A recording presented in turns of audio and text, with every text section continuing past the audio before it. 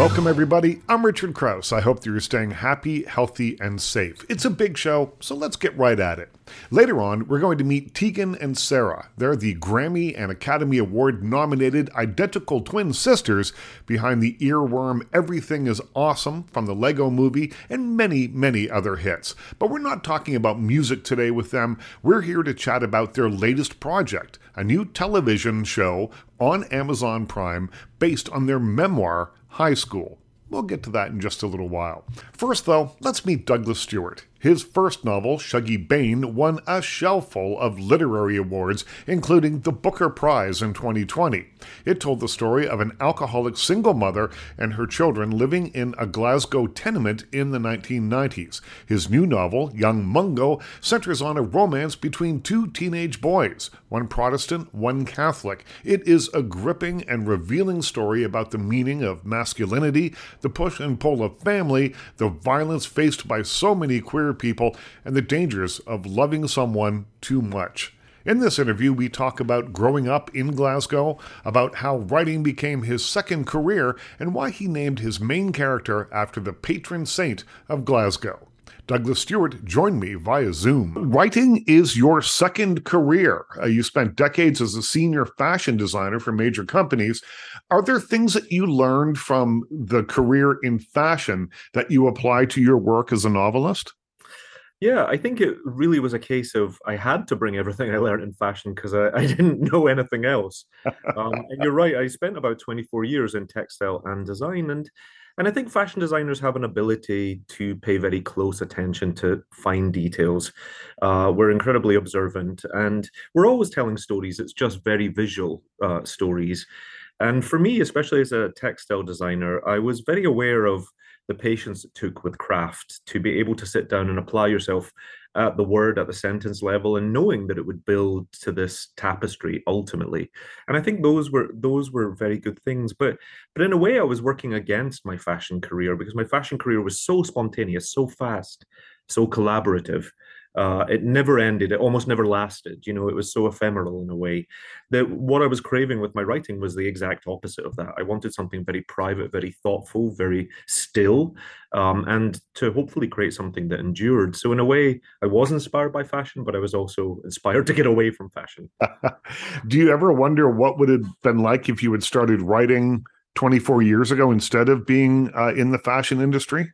Oh, I think about that all the time, and the truth is that there were so many things that were blocking me from that as a young man. You know, I grew up in one of the more deprived areas of Glasgow, and the truth was is I didn't really read a book until I was 17 or 18. I was almost 18 Mm. because I didn't have any peace in my home life or in my environment, and certainly my family weren't turning to literature in any way. So I didn't know the joy of reading. I didn't know how it could transport you and how creative it was actually. And so by the time I discovered literature, it was because what really happened was my high school, the year in high school emptied out when we turned 16. So many of my peers went to go find work or trades or to do something else. And of the 250 kids, only 12 of us remained in high school. And so I suddenly found myself in an English class where I was the only kid. And, you know, if I didn't do my homework, if I didn't read the book, there was no class. The teacher couldn't teach me. There was absolutely no hiding. And that's when really I discovered a love for literature. But it's true that in trying to build a successful life for me, my teachers encouraged me away from literature, which was seen as a very middle class, very privileged profession. You know, to sit around all day and read books was something that the men in my life could not imagine, who were steel workers or coal miners or built ships. And so instead, I actually went into textiles, which was seen as a very practical, pragmatic Scottish trade. You know, it's creative, but there is a mill at the end of it. There is a factory. There is some way of manufacturing something. And it was really textiles. I'm actually a knitter by trade, believe it or not. So I can knit anything you can imagine. And it's that actually brought me into fashion. You wrote your first novel, Shuggie Bain. But it took 10 years, and you were writing, I suppose, in your off hours and, you know, whenever you could find a moment here.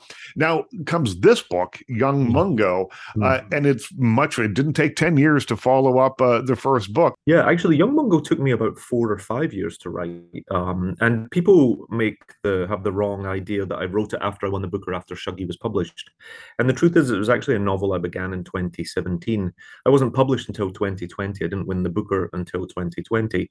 And so I'd actually been writing for an incredibly long time before I was even published. And there was many reasons for that. As you say, I was trying to, in a very demanding career, a demanding life in New York, I had to carve out time and find any pockets of time that I could. But in many ways, I was also learning my craft. I didn't have an MFA, as I said. I didn't have a circle of writer friends. And so I was my only guide. And with subsequent drafts, which is another thing that it shares in common with fashion, the constant prototyping, the constant improvement, making something better always. And I was learning my craft through that. You're listening to Booker Award winner Douglas Stewart on The Richard Krause Show. His book, Young Mungo, is available now wherever fine books are sold. So it took 10 years to write Shuggie, but about the 8-year mark, Shuggie was really finished. I just didn't know where a book went next or what I wanted from a book. And so he went up in probably about 2016 up to the top, 2015 up to the top corner of my table, and I began what was Young Mungo. And now Shuggie was a very difficult book for me because it was 1,800 pages in the first draft. It was a monster, and I had no discipline. I didn't quite know the story I was trying to excavate. But Mungo, which is a book that reads almost with a little bit of a thriller aspect to it, came out. He was very certain. It was almost like a kid I wasn't paying attention to, but that I was always thinking about in my mind. And so when he came to the page, he was very sure of who he was. Mungo is the name of the patron saint of Glasgow, Saint Mungo. Why did you give him that name? Well, I was being a little bit cheeky and I was a little angry, and it's a little transgressive because my Mungo is a 15-year-old young working class man living in 1990s Glasgow. And he is a young queer man at a time where there is no visibility for young gay people in the UK as a whole, but also certainly within working class communities. Mm. And I was thinking very much about all these stories. This isn't a story that is the 70s, 80s, and 90s. This is hundreds of years old. There's so many gay men and women who couldn't live their full lives with visibility or had to go into some sort of sexual exile or just couldn't be themselves. And I was thinking, he's a very Glaswegian character, Mungo, and what is more Glaswegian than naming someone after the patron saint of the city? And I just wanted to claim that space for all queer people to say we are also here and we are also important. And then as that was a decision I made, it started to form the character because Saint Mungo is a very beloved saint. Oftentimes saints become martyrs because they are martyred. They meet a very sticky end, but actually, St. Mungo made 4 very childlike miracles. He was all about love and restoration and saving things that were smaller than him, caring for things, whether it was a bird or a fish or a tree or a bell. He has these very childlike myths. And I started to infuse that kindness into my own character. The world that Mungo lives in, however, is not so kind. It's a tough portrait of Glasgow that you paint here. Tell me a little bit more of how much of your own story goes into or has gone into this book. Yeah, I think Shuggie Bain was a much more autobiographical work of fiction, meaning it drew much more on my own life. And Young Mungo draws on the milieu that I grew up in, the neighborhood, the people that I loved, but it's less based on my own experiences. But what I will say is I was a young gay man living in poverty as a kid, and for most of my youth I performed my masculinity as the main characters in the book do, meaning that masculinity in this time and place was expressed very narrowly, even for heterosexual men. There were things you had to like, there were the ways you had to behave. You had to be very strong, very certain, very assured. You couldn't express yourself too much or show any vulnerability or sensitivity because it was perceived actually as being feminine, and that unfortunately was perceived as being weak. And so in a way, the homophobia was really related to misogyny in many ways. But Mungo lives on the streets that I grew up in, and growing up on a housing scheme in this part of Glasgow. Glasgow is a wildly diverse city. It has extreme wealth. It has some of the oldest universities in the country. It has people having very good lives. But I grew up in what you would think of as a housing project in North America, and that often has very defined boundaries, both socioeconomically and also psychologically. So I never really got to see much more of the city, the beautiful parts of the city, or the parts that were doing well. And I wanted to create a character that felt very trapped by that, where the 4 streets that he lives upon are his entire universe and his world is slowly expanding. But Mungo is involved because he has an older brother who is the leader of the Protestant gang, who is the leader of a young gang. And the gang really comes to be because the young men need something recreationally to do because there's not enough happening there. And they find fighting to be fun, actually. It's an old story. It's like Odysseus. They want to make their name in battle and in legend. And just because it's working class Glasgow doesn't mean to say that's not their motivation. But Mungo is caught up in all of that, and he cannot find a way to get out. You have called this novel, Young Mungo, as answering some kind of wish fulfillment for me.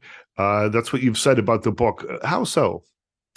Well, when I was a young man growing up in Glasgow, I felt very alone in my queerness, Mhm. and I there was nobody around me that would sort of share that identity with me or come out because I was bullied so badly. I was isolated.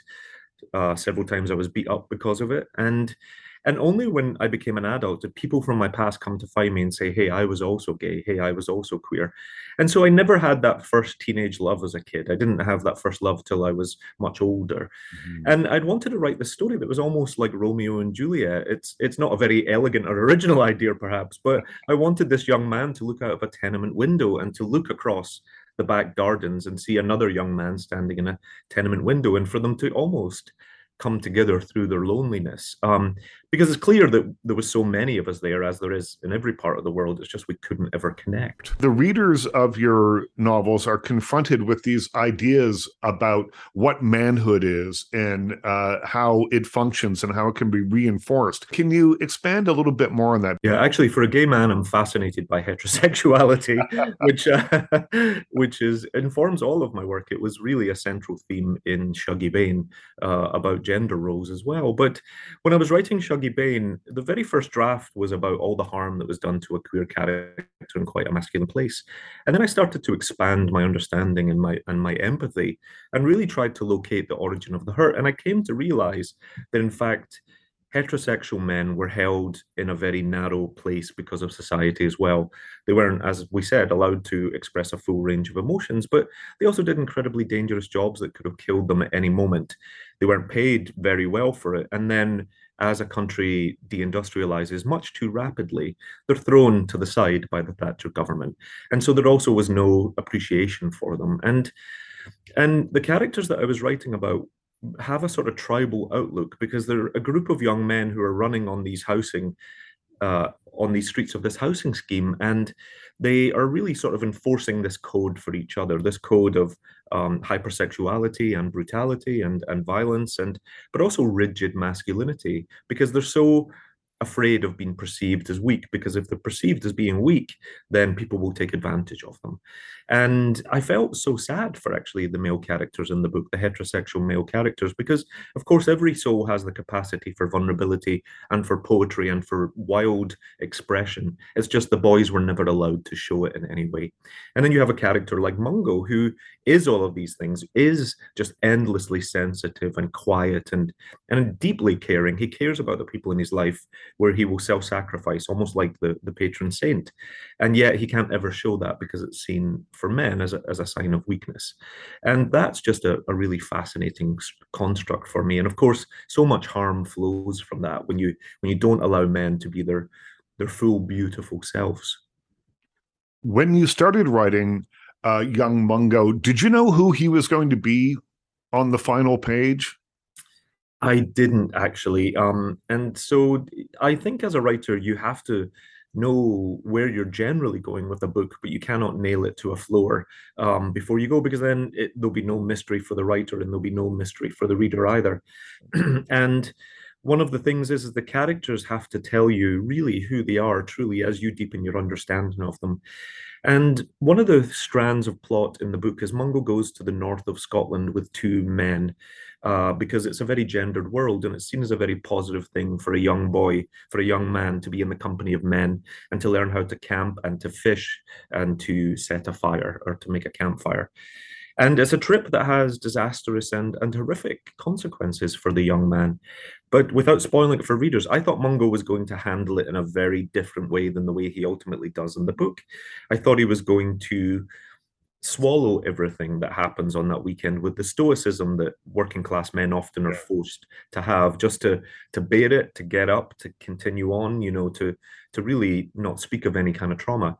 And Mungo surprised even me because he finds a place of extreme courage and extreme anger, actually. You're listening to Booker Award winner Douglas Stewart on The Richard Krause Show. His book, Young Mungo, is available wherever fine books are sold. In the books, you write in using Scottish vernacular. Why is that important to you? There are some slang words that I had to go Google just to completely get the meaning of. Contextually, I thought I could kind of figure it out, but I wanted to make sure that I knew what I was writing about. Kind of like Irving Welsh, I think, did a similar sort of thing years ago.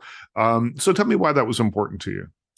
Yeah, vernacular and dialect, and actually the Scots language is a very loaded subject in the United Kingdom because it's a empirical class system. And as kids, we were taught that to get on in life, we had to suppress our regional accents and our regional dialects, that we had to talk almost like a BBC newscaster.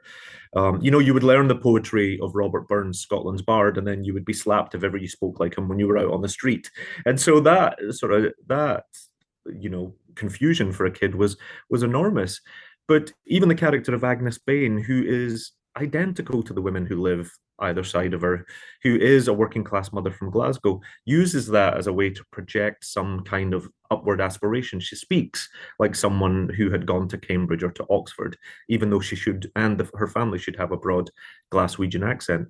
And that was really a comment on class and a comment on how people were looked down upon and other people were thought to be better.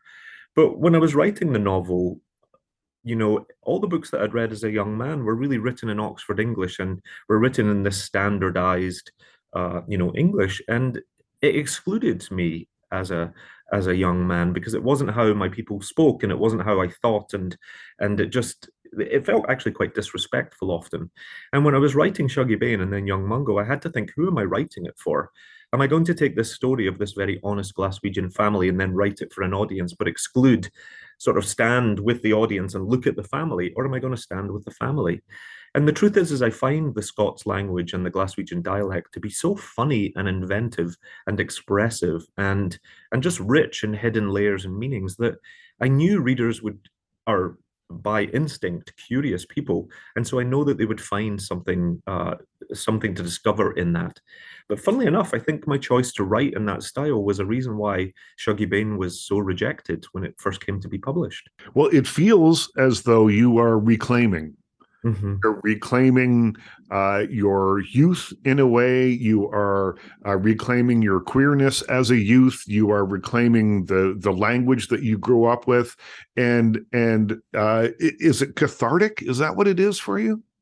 Yeah, thank you for saying that because I think that's what I set out to do with a reclaiming of everything that I felt I shouldn't talk about or be. And it is cathartic in a way, but not cathartic in the way people imagine. What has been the wonderful part of the process for me was when you write a fictional character, even if they do things that you don't agree with, you have to understand very deeply why they would do that, what brought them to that point in their life, and why that's the right decision for them. And for me, because there was so many traumatic things in my life, even just the poverty we lived in was hard. To then go back and to consider the situation around that helped me to understand my own position and to decenter myself from my own narrative of my life. And I found a huge catharsis in that. Just a deepening of understanding helped me to feel less alone in the situation. And so it's certainly also been a rewarding. At first, it was incredibly traumatic to publish something that was so personal. My books are so personal.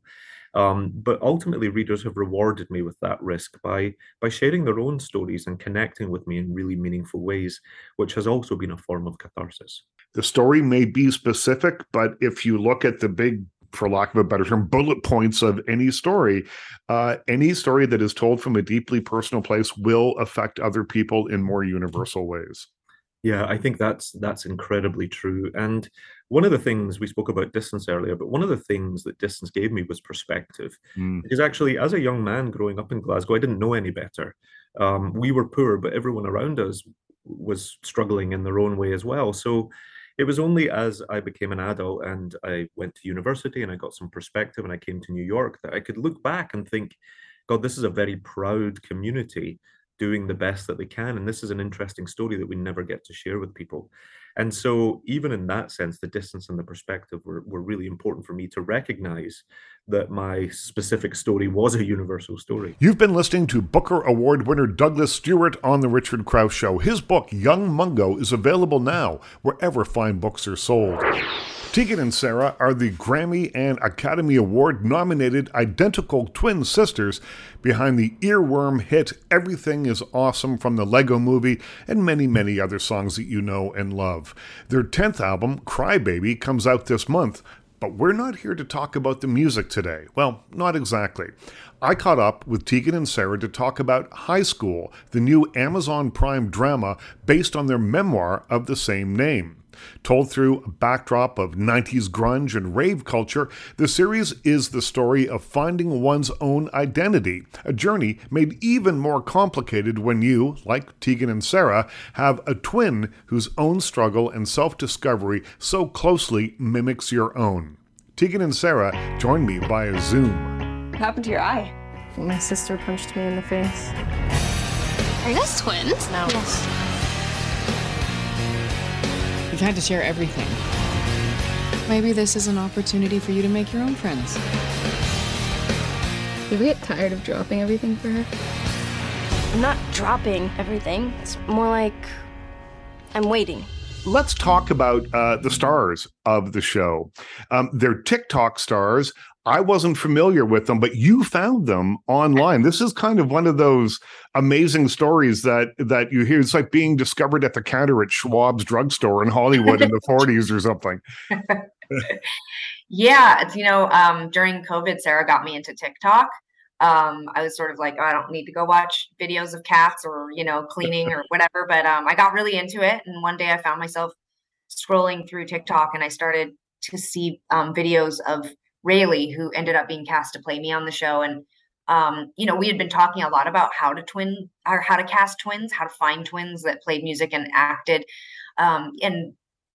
So I think probably the algorithm, I do believe our phones listen to us. So I believe probably the algorithm heard us as we were sort of exploring how the hell to find twins. And I sent Sara a couple videos. One was of Rayleigh giving a tour of her vehicle, like her car. And this is very popular on TikTok where people will be like, hey guys, I'm at work. And so this is what my office looks like, that. And it was very much like I was when I was a teenager. And so I sent to Sara and Sara kind of went deep dived and looked at stuff. And then we started texting them to Clea, who was, writing and directing and helped develop the show with us. And she rightfully was terrified because she was like, they're amazing, they're perfect, but they haven't acted, they haven't sung before. So, we followed the proper protocol and did a really wide casting net. And, we basically one day Sara wrote the team at, Amazon and IMDb and Clea, and we were like, where's the twins? Where's our TikTok twins? And so they were like, we can't find them. We can't get a hold of them. And Sara made a video of herself on TikTok and put it up and said, help us find these twins. And, by the end of the week, they'd auditioned and we were all obsessed with them. And, no, it was the. Well, they did I think it was about. And then they came down to LA. It was right away. And Sara, what was it about them that grabbed you so much? The first video that Tegan sent me was of Rayleigh, and I remember almost immediately, because Rayleigh was narrating or she was saying something to the camera, and I was like, that is Tegan in high school. Tegan used to always have the camera and she was always narrating, and bugging me, Sara, what are you eating? Sara, what are you reading? And then, this is my chair, this is my closet, this is my guitar. She would always be doing that with the camera.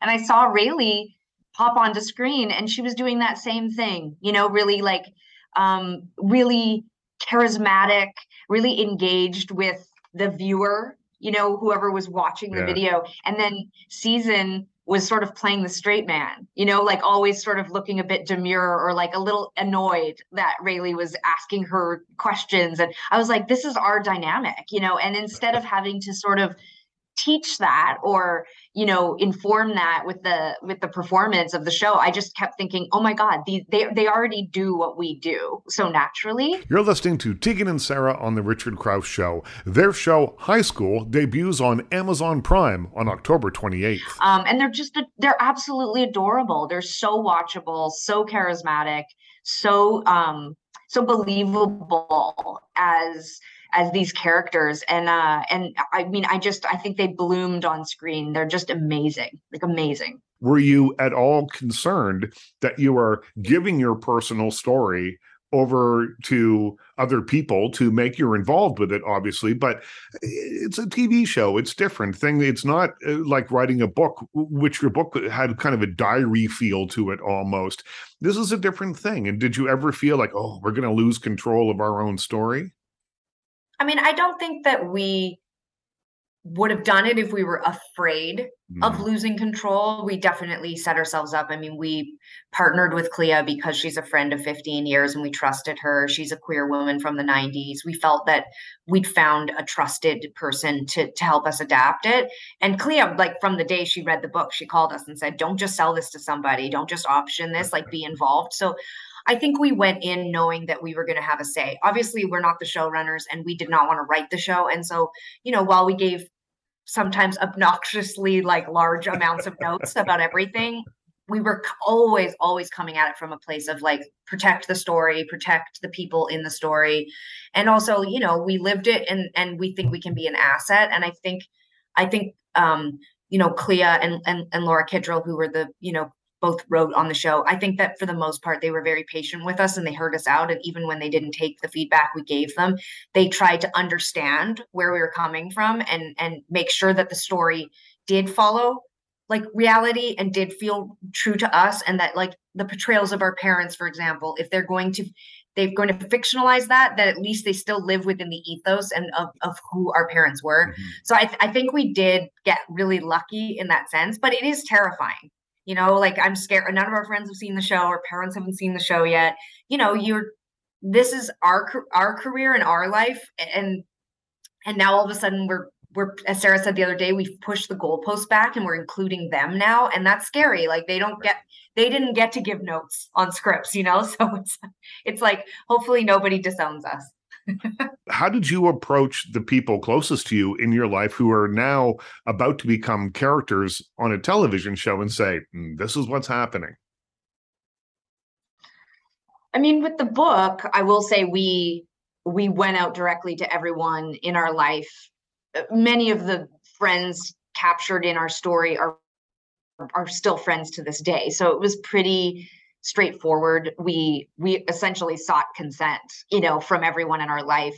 Right. We let the primary people in our story, including our parents, we let them read the book.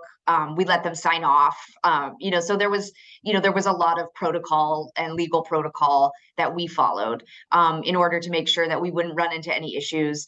When it comes to the TV show, you know, we really we have emphasized to our friends and family that, you know, these characters are inspired by versions of the people that were in our book and in our real life. There are so many changes and sort of composite characters. You know, there's storylines from our book, but these characters are sort of new. Mm-hmm. Obviously, Tegan and Sara are not new. Tegan and Sara remain the sort of main artery through which the storytelling happens. But you know, like for example, in the book, I have a secret girlfriend who is my best friend, and on the TV show, I have a secret girlfriend who is my best friend. You know, so there are parallels from the book and from my real life, and because we had consent with the book, we sort of feel confident that the people in real life will be comfortable with it. Like Tegan said, so much attention and detail was paid to our story and to our feelings and opinions when we were making the show. So I feel really confident that most people will watch this show and feel like we've really handled handled the story tenderly and are not exploiting anyone. Or this is not like, our book is probably pushed the boundaries more than the TV show. And so I think actually our mom's probably going to be really happy, because she felt like her parenting didn't come out very well in the book. But I think on the TV show, she's very good on the show, So. In the book, you said you didn't want to add your adult perspective to the story. Yeah. And so tell me about that in regards to the television show. When we were developing the series with Clea, and in our first, conversations with her, one of the things that we really loved that Clea had in mind was that the show wouldn't be just from our perspective. We, in different episodes, you do see Tegan's perspective and then Sarah's perspective, which is similar, of course, to the book. But for Clea, how she felt that this would expand and live and succeed in the TV world is to actually expand the universe and check in with the perspective of our mom, or check in with the perspective of the best friend. So, over the course of the 8 episodes, you do get the perspective of those people, and their storylines are really developed. And I think it's probably the major difference between our memoir and the show. It's like, because I do think we mostly managed to stay in memoir, right? And not write other people's perspectives. And in the show, that was the biggest challenge, was Clea and Laura had to fill in those people's perspectives without knowing them. So, they were constantly asking us, like, what would your dad do? And what was he like about this? And, but ultimately, I think those are the characters that end up feeling the most fictionalized to me, only because they really had to fill them out, themselves. And I think that is for the magic of television. And I think it'll end up making the story stronger and more universal and more relatable. But I do think, it was still really important to us that you get the vibe of who we were and what we thought, and the torment and the depression and the anxiety and like all those things too. And I think that they did a great job with that. And one of the things that we said to Season and Rayleigh, like the first couple of days we were on set, was like, this isn't a biopic. Like, you're not pretending to be us, like nobody is there. It's not the new Weird Al movie, which by the way, I cannot wait to see. Like, they're not, they're like Season and Rayleigh, like Tegan and Sarah are the most like, but everybody else kind of just like looks like how they look. And like, it just, for me, what I think is so marvelous about watching the show and watching them on screen is that you do see their dynamic. And that was why it was so important to us that we found identical twins.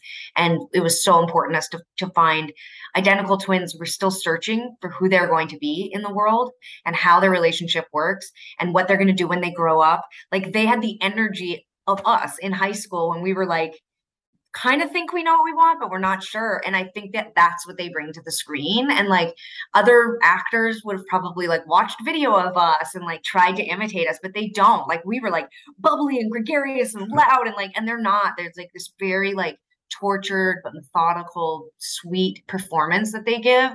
And I like that. It almost like, it's like captures more of the internal world that we wrote about in the book. And so yeah, I do think there are going to be some like major differences. People who read the book like 90 times are going to be like, wait a second, that's not how it happened, but that's the magic, it's its own complementary piece, I think. Were you just playing guitar? Yeah. A song you wrote? Can I hear it?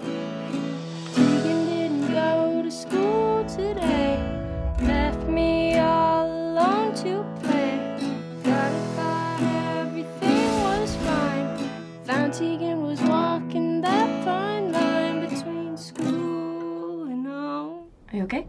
I'm fine. What's it like for you to watch the show? I mean, it's very surreal. And, there were times, actually, I was on set almost every day that we shot. And there were days where I felt really present and really engaged with the process of making a TV show. And then there were days where I would quite literally be sitting in my chair crying, like just moved by scenes or performances, especially stuff between Season and Rayleigh. I think that's, like Tegan has already said, that's the stuff that most closely obviously mirrors our own story. And you're listening to Tegan and Sarah on the Richard Krause Show. Their show, High School, debuts on between Amazon Season Prime and Rayleigh on October 28th. Really rattled me sometimes. Like, I found myself sort of grieving our adolescence, that intimacy that we had as teenagers, those those moments right on the precipice of becoming adults where our lives were going to change forever. Even just simple things like I'm watching Season and Rayleigh and the parents, I felt like a longing to return to my childhood. I was like, I would give anything to spend one day with my mom and Bruce and Tegan, you know, in the house. Like I found myself really moved by those moments. And yeah, and just really as a twin, I've never really seen twins captured in film or television that look like us or looked like us or had experiences like us. Not just visually, but you know, the complication of being queer, you know, having these internalized feelings that we weren't comfortable sharing yet. You know, the moments, I'm not sure how much of the show you've seen, but you know, the first musical episodes floored me, just gutted me. You know, I had never seen girls on screen doing what we did as teenagers, you know, sitting with our guitar and trying to figure out how to play guitar, watching Kurt Cobain, you know, on MTV or whatever. Like those, I've never seen those moments come alive on screen before. And so to sit on set and watch them happen was just profound actually at times, and really, really healing for me. And I found the whole experience like really, really creatively satisfying. It was super cool. And Tegan, has this whole process between writing the book and now the television show been cathartic? Well, I think similar to writing the book, Sarah and I did have different experiences. Like Sarah found the writing of the book really cathartic because, you know, I think her experience in high school was more challenging. You know, she for a spectrum and, you know, diverse set of reasons. And so I think that accordingly, the show was also sometimes in a weird way harder for Sarah and also more cathartic for Sarah. I think, as our work therapist says, you know, I don't know if I always agree with her, but she one time jokingly said in therapy, like, she was like, Tegan's just not that deep. And I don't know that that's true. I do believe I'm a pretty deep person, but I do believe that some of this process for me probably was cathartic, but I think mostly the process is just really like, I think I focus more on like the work and how exciting it is. And like, it's just been like a really blisteringly strange, exciting new time to just get into an entirely different industry and create something out of this book. And like the casting, all of it, it's just been so magical. So I think for me, I was less, well, to be honest, I think I wasn't on set thinking about my experience. I wasn't like, I'm watching me as a teenager based on my book. I didn't necessarily go to the fantasy place. I went more to the like, wow, there's so many people on set and this is how a set works. And that's a line producer and a line producer does this. And like, and that's Sarah and I in a nutshell in a weird way. Like with some of our personality is like, we complement each other in that way. There's like not too much of either of that in the relationship. So, but I will say that like just zooming out, I think it's beautiful to be a part of a TV show about queer girlhood and about artistry and creativity because we don't see it. You've been listening to Tegan and Sarah on The Richard Crouse Show. Check out their show, High School, when it debuts on Amazon Prime on October 28th. And while you're at it, why not give their new album, Crybaby, a listen? It's available now wherever you buy fine music.